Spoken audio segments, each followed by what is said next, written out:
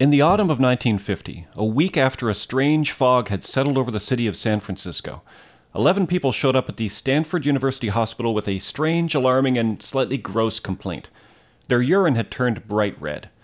Doctors performed the usual tests and examinations and were baffled when they discovered that the 11 people had had their systems colonized by a bacteria with the very pretty name of Serratia marcescens, which is distinctive for its bright red coloration and for the fact that there had never been a recorded case of it infecting a human being before those 11 people showed up in the emergency room. This odd development may have confused the local doctors, who couldn't understand how this rare and unusual bacteria had produced all of these sudden infections in the city. But the American federal government wasn't confused at all, because as it turns out, the strange fog that had settled over San Francisco in September of 1950 and the red bacteria that was taking over people's urinary tracts were part of a secret germ experiment that was being run on the people of San Francisco without their knowledge or consent. This is only a test. This is only a test. This is only a test. Voluntary cooperation. Hello and welcome to the Uncover Up. I'm one of your co-hosts, Nathan Radke, and joining me today from across the bunker is the man, the myth, the legend, Toronto's own cryptid, Dr. Lee Kunla. What a lovely intro. Thank you. And hello, everyone. And we're talking about something that in a way is timely, and in a way I'm a little nervous talking about it. Because we're in the middle of a pandemic, a biological pandemic, and what we're going to be talking about today is basically the concept of the bioweapon. Right. Just as a kind of public safety warning, we are not suggesting at all that the COVID outbreak is a biological weapon or has anything directly to do with this podcast. And in fact, I would go further to say that by looking at the history, as we do so often, by looking at the history of these conspiracies and looking at what actually went down, I think you can see some of the real problems with both the idea of biological weapons and their execution. Yeah, I agree. I think this is an important topic to talk about right now, since everybody seems to be making claims about biological weapons. It seems like, in a way, a good time to actually look at an example of what happens when they are used. Okay. All right, so let's go back, way back, even further back than we're normally going to go. Let's go back to 1155. Oh, wow. Yeah, that's true. We normally go like 200 years back. We're going almost 1,000 years back. Yeah, this is, even for us, this is far. All right. In 1155, Emperor Barbossa had a plan in order to inflict damage on his enemies. He took human bodies and threw them into wells in Italy in order to poison those wells. In 1346, skipping ahead a bit, the Mongols were attacking the walled city of Kaffa in the Crimean Peninsula. And one of the weapons they used was that they would take people who had died of the plague, put their bodies in a catapult, and then catapulted those bodies over the walls into the city. But what was the point of this exercise? So these are walled cities, and during the time of an invasion, you lock down, nobody leaves the city, and so by throwing a contaminated human body, in this case, into the city, you would potentially cause an outbreak. And we see this often in countries or cities that have been devastated in some way. New Orleans after Hurricane Katrina, the earthquake that happened in Haiti, you get the outbreak of disease. You know, once the sanitation systems break down and dead bodies are sort of lying around and just decomposing near water sources, things like that. So the idea of throwing contaminated corpses into a walled city during a siege would be it's biological warfare to get those people sick. Now, back then, of course, we didn't really understand the mechanisms of bacteria and viruses, but we did know that diseases were contagious. We did know that diseases were transferable. We weren't entirely sure how that was happening, but we knew that it was happening. A lot of doctors back then made arguments that perhaps there was something in the air having to do with smells. This is why you saw that during plagues, often people would do things like burn incense in an attempt to try to fight off the bad smells from causing the disease. When, of course, the bad smell was not the cause of the disease, it was more sort of correlated, because the bacteria was caused by the rotting flesh, and the bad smells was caused by the rotting flesh. Welcome to the Uncover-Up. Right, yeah. We're having some fun today. Biowarfare is a very specific kind of warfare. It's when you use biological toxins and infectious organisms, viruses, bacteria, fungi, and insects.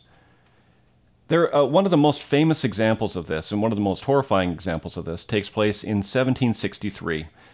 In what is now considered North America, Lord Amherst of England approves a plan to distribute smallpox blankets to the indigenous people of the Delaware, Shawnee, and Mingo.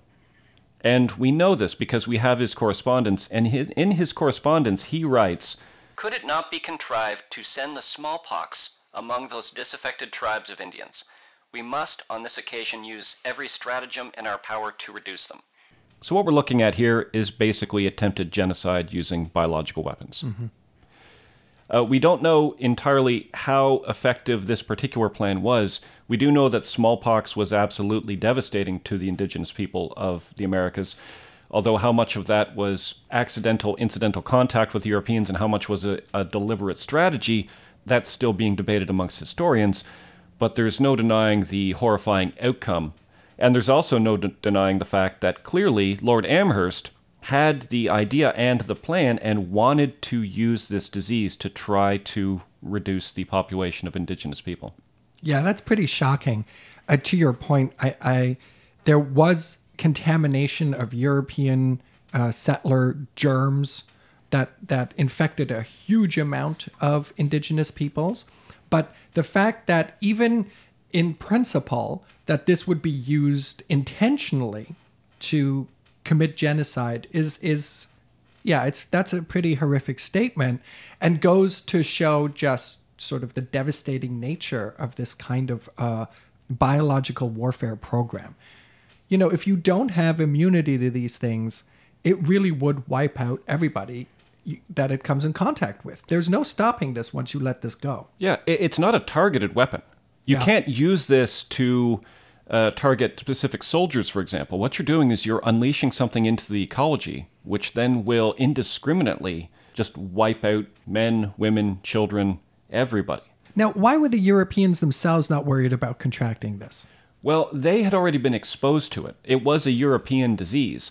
And so people who had come from Europe did have more of... I mean, they still were worried about getting smallpox.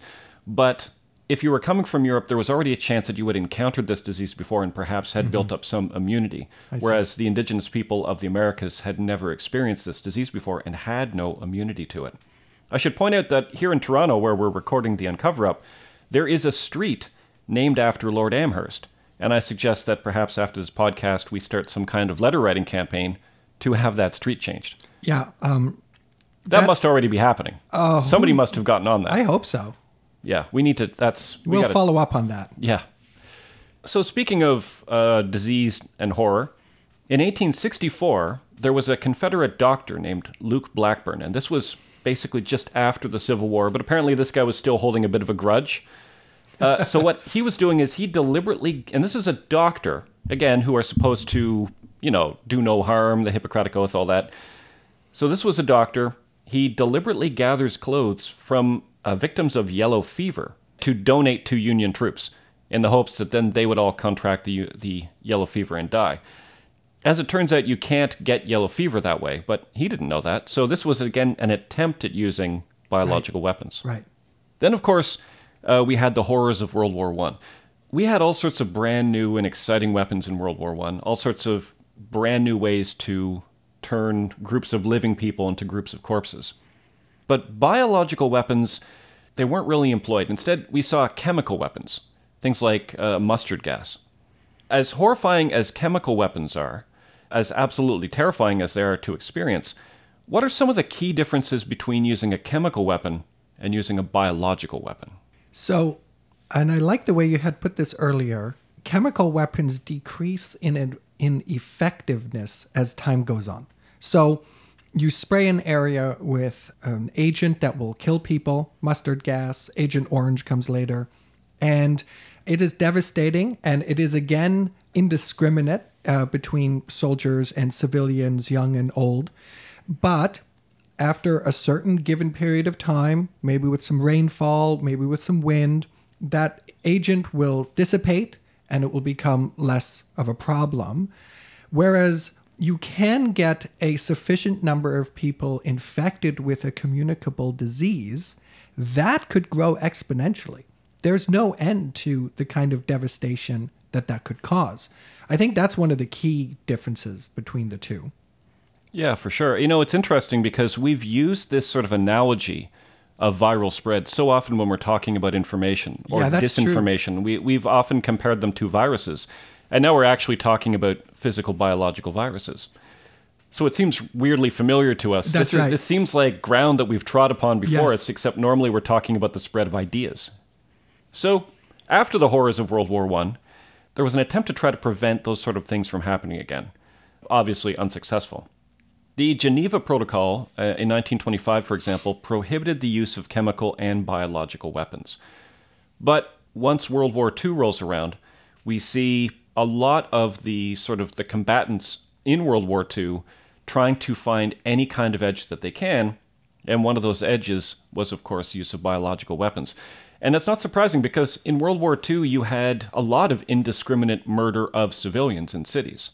Right. You had the bombing of London, you had the firebombing of Dresden, the constant bombing of Berlin, the incendiary bombs that were deliberately designed to set fire to the wooden buildings of Tokyo. There was a lot of attempt to try to simply wipe out civilian population centers. And so it's not that surprising that there was a lot of investigation into biological weapons, particularly by the Japanese army. When they were occupying China, one of the things that they did was they poisoned over 1,000 wells, not just to eliminate the local population, but also as a scientific experiment to study the effects of cholera and typhus. Mm-hmm. Now, a lot of this was done by a specific Japanese army unit called Unit 731. And the stuff that this particular unit got up to, I think we'll probably do an entire episode on them because we don't have time to get into it now. But it was absolutely horrifying. And it was also something that was not prosecuted after the war. Because what the American government did was, rather than prosecute the members of Unit 731, what do you think the American government did with those mad doctors who had been conducting these terrible experiments? I am thinking of Project Paperclip, which was this roundup of a lot of Nazi scientists by the Americans.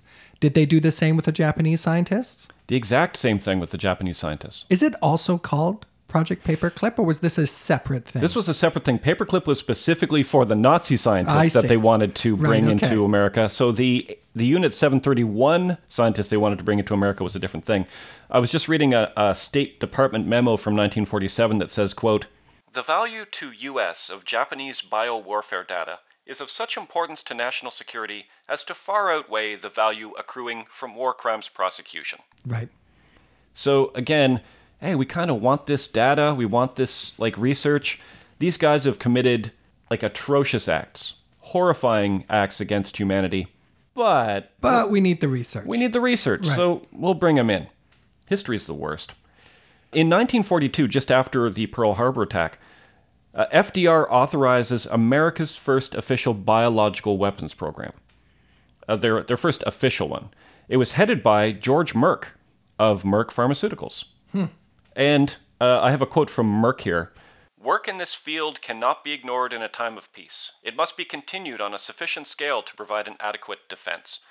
So it's something that we see over and over again, this kind of early version of Cold War logic. Yeah. The other side is going to do this. So we better do it So first. we better do it. Yeah. It might be something unthinkable. It might be something inhuman. It might be something wildly immoral. But if they're doing it, we're doing it. Right. And then over there, that exact same logic causes them to say, well, this is unthinkable and immoral. Right. There's a biological weapons gap. We better get Yeah. researching. If they're doing it, then we should do it. And so then you have two sides basically saying, this is too horrifying to even think about doing. However, they're going to do it, so we're going We to should do it. Oh, boy. And so in 1943, here's a name that's going to be familiar to you. In 1943, construction is completed and operations start at a place called Fort Detrick. Hey, So where's Fort Detrick come up before?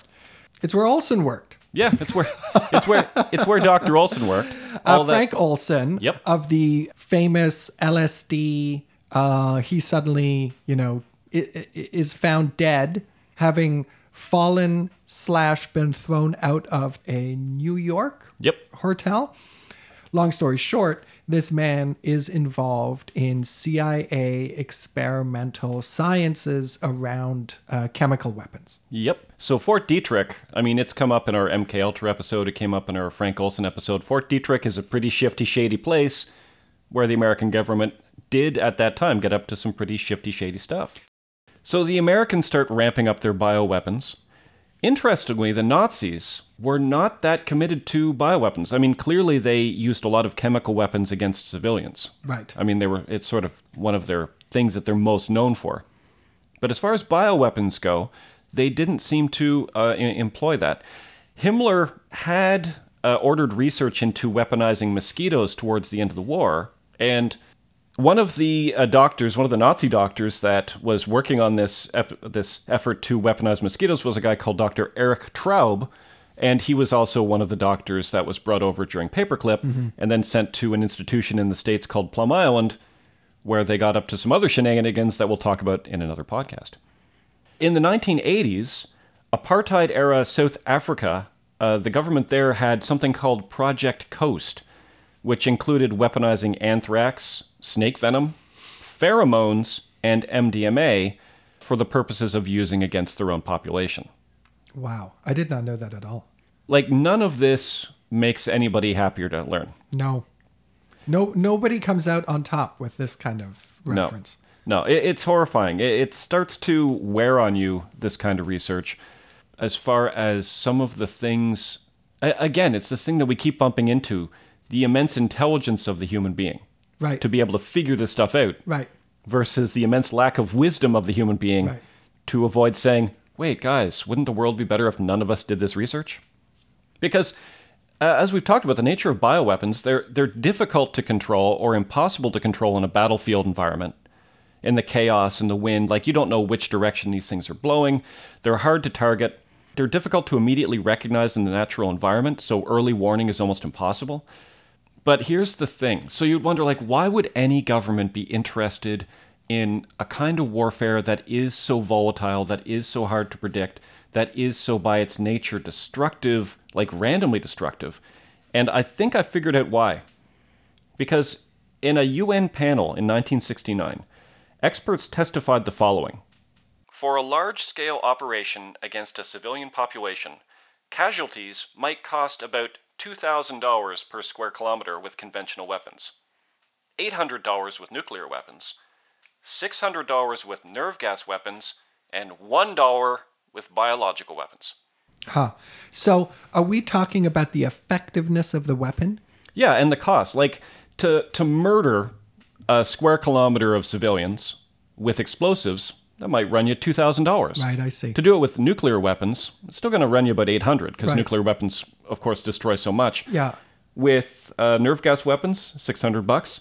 But to use biological weapons to wipe out a kilometer of humans, it's a buck. That's a lot cheaper than the rest of it. Now, another advantage, quote unquote, that occurs to me is that it leaves, unlike the other weapons, it leaves the infrastructure intact. Yep. So if you were to factor in, okay, so you destroy a population or a large part of it with these more conventional weapons, here even nuclear weapons, but you're left with a burning rubble. Well, yeah. Sometimes radioactive. Right, the people are gone, but okay, now what?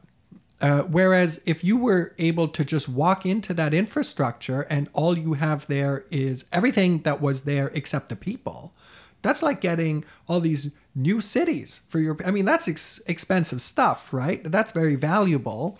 I could see the appeal to it. Isn't it amazing and terrifying that once you put yourself in that Cold War mindset, these like unexplainable things suddenly become clear? It makes a lot of sense. Within a kind of crazy world. Yeah. So, yeah, there is no, as you said earlier, there's no wisdom here, but there is a logic to it. Yeah, there's some spreadsheets and stuff. Well, and as we get closer to your intro and the actual operation that we're talking about, I was thinking about that too. And I was like, there is a certain logic to this. If you're already in a world in which biological warfare is a possibility that not just your government, but other governments are figuring out. And as your history shows, one that's been going on for quite a while, it's something you might want to research, and the effects of which you would want to know about. What does this mean? I mean, when the Americans get into nuclear weapons, they start like testing their weapons, right? Makes sense. I mean, you got to know what the consequences of something like this are going to be. And that's one of the defenses that the American government is going to use for their explanation as to why they are going down this dangerous road, is that they need to see if America is vulnerable to this sort of attack. Right. Biological warfare? What do they expect me to do about it? It's not my headache. You're wrong. You had better find out the facts about biological warfare, or BW. It can be aimed at you in your home, or at work, at your food crops, your livestock. And so then how can you tell if America is vulnerable to this sort of attack? Well, you simulate this sort of attack. Yeah, but you said simulate. Yeah. I mean, I think that's the fatal flaw with the operation that we're talking about. It was not simulation enough. Well, I mean, here's what happens. It's 1950. Sorry to laugh in a biological warfare episode. But Well, I think it's...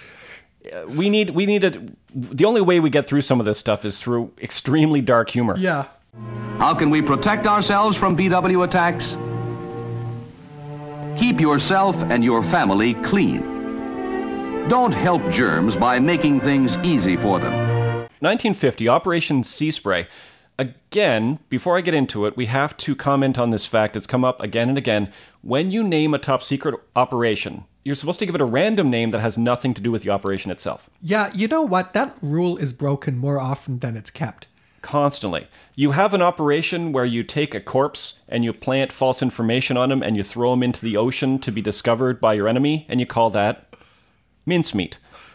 You have a situation where you have people being seduced in safe houses with one-way mirrors. Why not Operation Climax? Nobody would ever get anything from that name. Midnight Climax. And now we have Operation Sea Spray. In a 1948 Committee on Biological Warfare report, the American government concluded that America was actually extremely vulnerable to bioweapon attack. But BW attacks can be made in spite of our health safety systems. Aerosols containing disease germs could be used. These aerosols could be spread over large areas. Submarines could release aerosols near coastal cities. Specially designed germ-carrying bombs could be dropped. Enemy agents could contaminate the city water supply.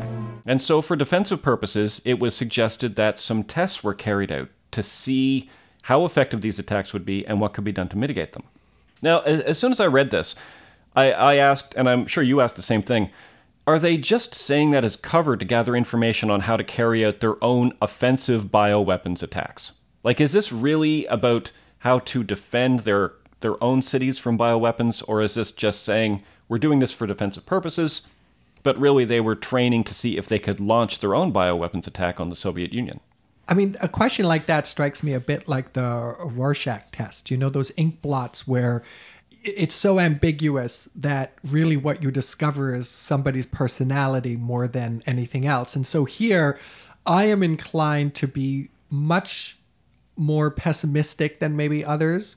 And I'd say, yes, definitely, because the research will tell you both, I think. The research will tell you both how vulnerable you are and also then by extension, how to do it properly. Yeah. Yeah. And, I think this is certainly an open question. I would fall on the side of saying they're interested, at least knowing how it's done. I mean, there isn't any time that I know of where the Americans are looking at a weapon and say to themselves, you know what, it's too dangerous. Yeah, we won't use it, though. I don't think we're going to do this, right? That's never happened in my reading of American history ever. And, to be fair, I don't know if any government would say that. I will say this, though. Because this operation was deliberately chosen to take place at a coastal city, that does seem to indicate that maybe it was about learning how to defend, because, of course, the Soviet Union isn't known for their coastal cities. Their populations are mostly far inland. So there is that. But if you look at the goals of this experiment, they are to gain data on how bacteria affected a population, highlight the vulnerability of the country's defense against such attacks. Okay. But the third one is to learn the offensive possibilities of attacking a seaport city with a biological warfare aerosol. Right. So then it's like, Yeah. But all is fair in love and war, right? I mean, it's the nuclear age. It's the time of the Cold War. Existential threats are on the horizon. So I guess that's the logic. And once nuclear weapons are on the table, like you've put worldwide annihilation on the table anyway. Right. And so at that point, it's like, hey, whatever. So, okay, hold on. You said this happens at a coastal city, but we haven't named it yet. This is yes, that's right. San Francisco. Yeah, this takes place off the coast of San Francisco. The plan was to take a biological agent that allegedly wasn't harmful, but was easily identifiable. Serratia marcescens seemed to fit the bill since it's bright red. Like, it's actually quite pretty. They also pumped Bacillus globigii into the city at the same time. So San Francisco was chosen because it was a large city close to an ocean, and because the prevailing winds would blow the bioagent across the population. So for 6 days in September 1950, a U.S. Navy minesweeper sat off the coast and pumped Serratia marcescens and Bacillus globigii into the air out of giant hoses.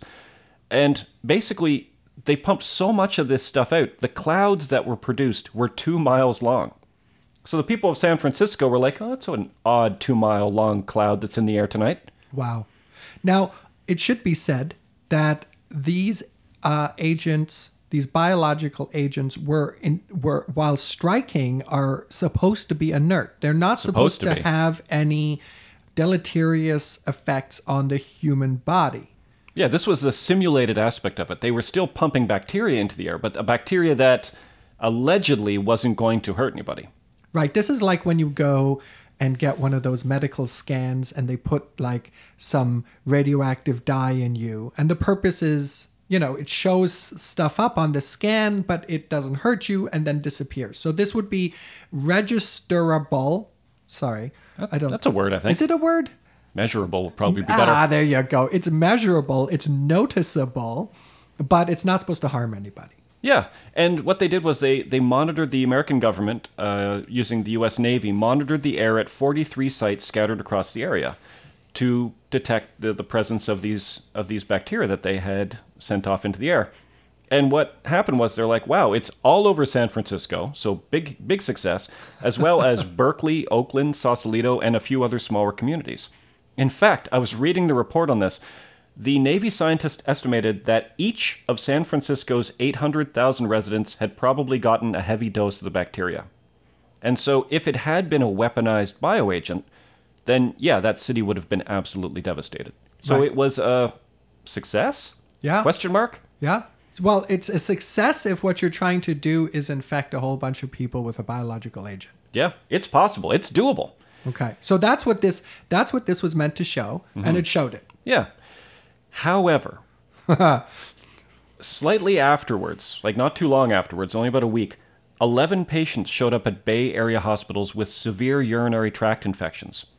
After the bacteria in the urine was isolated, it was discovered to be, of course, Serratia, which was strange since the hospital staff had never encountered a Serratia infection before, And now they had almost a dozen in a few weeks. Right. So they were very worried that something very strange was going on. And Because, of course, the doctors hadn't been notified of this well, test. I was just going to say, this is a secret test. So it's not as though the voluntary compliance of the civilian population had been gotten by, hey, we're going to do this and this is for the public good and there's no harm and all of that. None of that happened.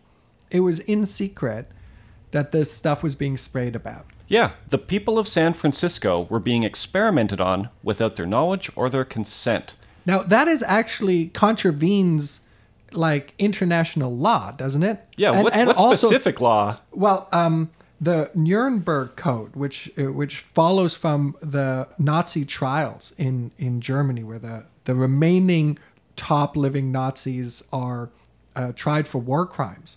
They have a clause in there about human experimentation. Of course, this goes back to things that happened among other places in the concentration camps, where Mengele and other doctors would use human subjects and experiment on them. I really don't want to get into it because it's really horrific stuff. But we're already bummed out enough. I know, but just to give you a sense of the kind of stuff that they were doing, they would do experiments on hypothermia by basically freezing people to death and seeing how long it took, or throwing a naked person into ice water and seeing how long they could thrash about before they died. Okay, I'm not going to keep going. You know which doctor did a lot of that stuff was Dr. Albertus Strughold. Okay. And eventually he moved to the United States, had a military base named after him, and a prestigious science award. Right. Because as you say, the research is often worth more than any kind of ethical stance. Yeah. But let me read you the first clause under the Nuremberg Code. This is under the title of Directives for Human Experimentation. The voluntary consent of the human subject is absolutely essential. This means that the person involved should have legal capacity to give consent, should be situated as to be able to exercise free power of choice without the intervention of any element of force, fraud, deceit, duress, overreaching, or other ulterior form of constraint or coercion, and should have sufficient knowledge and comprehension of the elements of the subject matter involved as to enable him to make an understanding and enlightened decision. Now that's just the first two sentences. I'm not going to keep reading. It's quite long. But already there we can see that the United States government has completely gone against both the letter and the spirit of this clause of the Nuremberg Code on human experimentation. Yeah, in this example. Yeah. And also in MK Ultra. And many other examples. And artichoke and bluebird. Yes. What's different, I guess, here is that this is biological warfare as opposed to chemical, other types of warfare, or experimentation, I guess. Now, a quick aside, because as we're talking about this, again, I'm keenly aware of the time in which we are existing. I would not argue that the vaccine program is a violation of the Nuremberg Code. No. People have tried to make that argument, and I don't think it Well, fits. I think, again, it is an aside. This is not the core part of... But an important one, I think. Well, I think some of the major differences here are the fact that you are told about the vaccine. It's not as though it's been put into the water, as though that even were possible. Yeah, I would have an issue with that. Right. That would be a violation of the Nuremberg Code. Right, and you are not told it's in the water, it's been put in the water, and then everybody gets it, whether they're healthy or unhealthy, they can tolerate the vaccine or not. That's certainly not what's happening. But here in Project Sea Spray, as you said, every inhabitant of San Francisco was infected. That would include children. Yeah. Right? And the elderly. And the people elderly. with compromised immune systems. But here, I'm going back to the code. It says that the person involved should have legal capacity to give consent. Well, children don't have legal capacity to give consent. So already there, right? And again, with the vaccine, we're not vaccinating children, at least not under the age of 12. I mean, I could go on. Should I go on? I don't know. No, I think we've covered it. And also, we're informed as to what's in the vaccine. Yeah. It's all in the public. It's all And transparent. you don't actually have to take it. Yeah, I mean, there are consequences for not taking it. Yes. You might not be able to go to restaurants and things. Sure, but you were still not forced to take it, whereas all these inhabitants of San Francisco, September 1950, are all being subjected to this, whether they like it or not. Including one particular San Francisco resident named Edward Nevin. Now, Nevin was recovering from a prostate operation, and he was recovering well. He had gone home, I think to a family member's home, actually, to kind of rest and to get better, when suddenly he became extremely ill. He was taken to the hospital, and he died.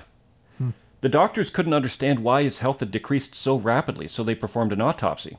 The autopsy showed that Nevin's death had been caused by bacterial encarditis, inflammation of the heart caused by bacteria. In particular, when they opened up his heart, they found a bright red colony of bacteria in Nevin's heart valves. Wow. So I clearly, we've said this before for any listeners who have stuck with us for a while. I'm certainly not a medical doctor. My understanding in looking at this, because the other patients who had the other 11, or was it 10 patients, and then the 11th was the one who died, who presented symptoms and went to hospital, they had all somehow been infected through the urinary tract, I think, right? And then that's how it got into their bodies. And then in this case, it lodged itself in the patient's heart. Yeah. Now, the doctors were baffled by this, but they couldn't figure out. I mean, there was a large report written by the doctors at the hospital because, of course, this was in addition to all of the other patients who had shown up. The doctors were extremely concerned that something really weird was happening, but they didn't know what. It wasn't until 1976 when reporters at the San Francisco Chronicle uncovered files revealing the 1950 tests. Sorry, as an aside, where did they find these files? This always, I always love this sleuthing stuff, because we found often that we find files that have been misfiled, or copies of them are in even though they're classified, they show up somewhere where they shouldn't have been. Where were these files found? Well, I mean, this is really interesting, and this is something that we've talked about before a bunch of times. In the Cold War, the American government had a real around and find out energy going on. And the 1950s and 60s, that was the around. Okay. The 1970s, that was the find out. Okay. And so this was part of that kind of greater transparency that was occurring, and also greater suspicion on the part of journalists. There was a lot of good journalism going on in the 1970s. I mean, think about some of the American secret things that were uncovered in the 70s. Yeah, I mean, that was like a turning point. We have Watergate. We have MK Ultra, COINTELPRO. Those are the big highlight ones. But... yeah, to the point where something like this one was sort of unnoticed. This was one of the, even though it was a massive experiment on all of the people in San Francisco, they're like, well, and also that happened. So one of the people who reads the newspaper stories, Edward Nevin III, and he realizes, wait, my grandfather died of this. He was killed by this bacteria used in the experiment, and so he sues the American government. The lawsuits forced the release of a redacted government file titled Special Report Number 142, which basically confirms all of the reporting that had already been done on the event. Based on the report, almost everyone in San Francisco would have been inhaling about 5,000 bacteria particles every minute during the test. I mean, they're small, but that's a lot of bacterial particles. Yeah. Professor John Mills at the University of California Medical Center in San Francisco discovered that the Bay Area had a rate of Serratia infections that was about 10 times higher than other similar locations. So, in the trial, the government lawyer argued that despite tests that had been done in Fort Detrick in which people exposed to Serratia had developed fevers and coughing, there was no evidence that it could be harmful to humans. Besides, they also argued the Serratia that killed Edward Nevin was not the same Serratia that the government had sprayed over San Francisco. It was just a coincidence. Right. Nobody's ever been infected by this or died of this before, but the time when it happened, definitely not our fault. It was just a coincidence. Yeah, I mean, one of the critical thinking skills that we always try to teach is that coincidences do happen. Yes. And there's a danger in saying that nothing's ever a coincidence. Yeah, that's true. But, come on. Let's not be ridiculous about this one. There's been no Serratia infections, and then the entire city is sprayed with Serratia, and then a guy dies of a Serratia infection. The lawyer also called to the stands former bioweapons researcher Dr. Charles Phillips, who had worked at Fort Detrick. When the lawyer asked Phillips, "If you were called on today and you were still in charge and not retired, would you approve a spray of San Francisco with Serratia marcescens?" The doctor replied, "I would." Huh. Another government bioweapons researcher named Dr. Orem Wolpert defended his actions by testifying that, "I had a responsibility, high priority. If I had not carried out my responsibilities, they could have done a lot of other things. Put me in jail, I suppose." What does that excuse sound like? Well, yeah. Oh, God. I don't know if this is what you were thinking of. What immediately comes to mind is Adolf Eichmann, That is what I was thinking of. who was basically one of the people who organized the Holocaust, specifically the transportation of Jews to the camps. And so he was in full knowledge of what was going on. See, after the Second World War, a lot of Germans, and especially a lot of Nazis, maintained that they were ignorant of the death camps and what was happening.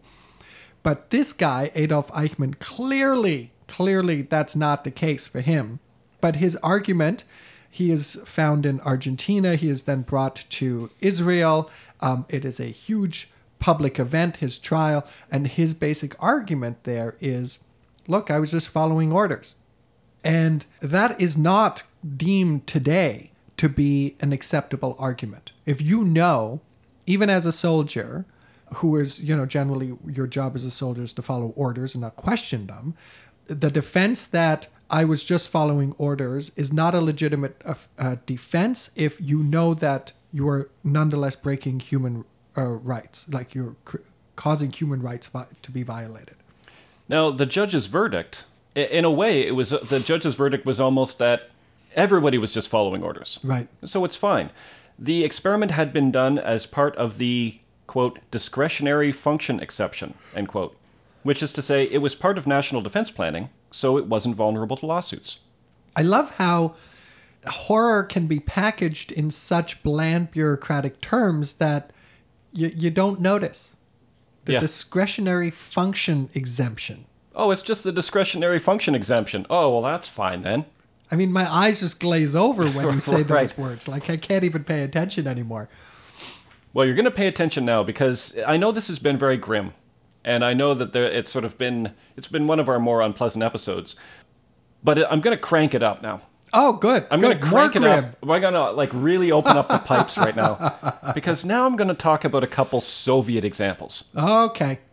Oh, yeah, because we have this episode comes on the heels of 2 episodes we did on the KGB. I kind of felt like we were balancing it out again by going back to the Americans and showing that they're up to no good. But, here we go. Oh, no, we can there's enough for everybody to share. All right. Okay, so I'm going to give you 2 examples. 1979, there was an accidental anthrax outbreak from a bioweapons factory in Sverdlovsk. And it was caused by basically bureaucratic bungling. There was a clogged air filter. It was removed, but then they had a shift change. And it was removed in one shift change, and it wasn't replaced with the other shift change. And ultimately... This feels like a Soviet joke. How many Soviets does it take to replace an air filter? And so then what happened was the factory just starts pumping out anthrax into the world. Oh, no. So this was the purpose of this air filter was to prevent anthrax from spilling out into the community. Yep. That's an important air filter. That's a really important air filter. Then they had an anthrax outbreak. The Soviet government covered up the accident and blamed the outbreak on poisoned black market meat. Okay. But no, actually, it was a lab leak. But here's the one. If you've stuck with us this long through this kind of unpleasant episode, here's your reward. No, what's the opposite of reward? Punishment? Here's your punishment. Oh boy. Late 1980s, there was a Soviet doctor named Nikolai Ustinov. And he was working at a bioweapons lab in Western Siberia.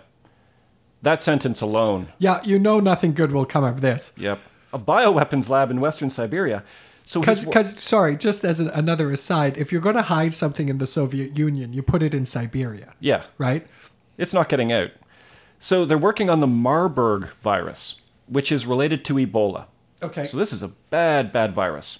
So use the theater of the mind for a second. So imagine this lab, all of these Soviet scientists, they're working with this deadly, like extremely deadly virus.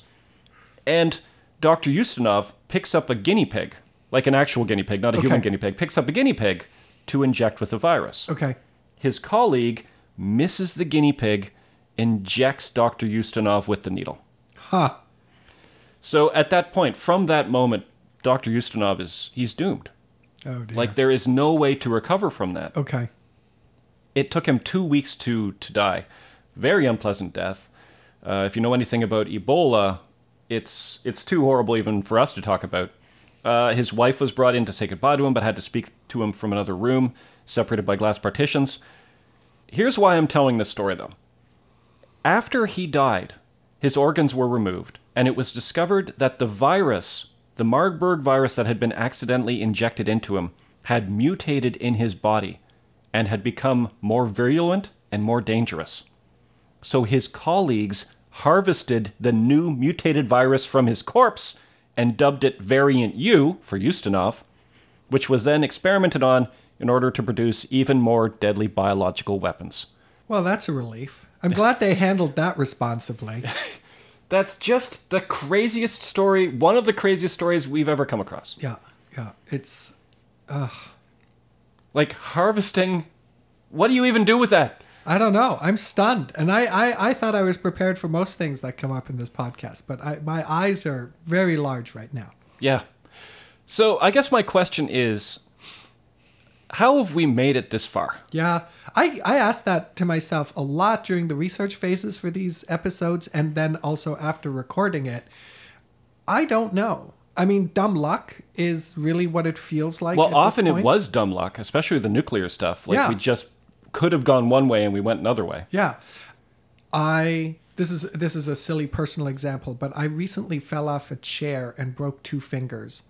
And amazingly, that's a good news story because as I've been recounting to anybody who will listen, if I had fallen, so I was on a chair. And now you're telling it to everybody who listens to the podcast. Everybody listening gets to hear this. I fell one way, I broke 2 fingers. If I had fallen the other way, I would have fallen out of a 3rd-story window, which was open, and I would have, crashed onto an iron balcony 3 stories below, and I would have got seriously injured or died. That's what 20th century history feels like. It's like we luckily fell one way, we caused damage, but it could have been way, way worse. And what I worry about, since we just started dark and we're going to end dark, and we were dark in the middle, right? Exactly. There's just shades of darkness. That's how this podcast chromatically could be described. But I've been thinking to myself, basically what we have created is a big giant button that if somebody were to press it, everybody dies. And all that's happened so far is that nobody has pressed it yet. But I just feel like the problem is that we have that button. When you live in a society where that is an option, eventually, through bad luck, coincidence, or malice, somehow that button gets pushed. Yeah.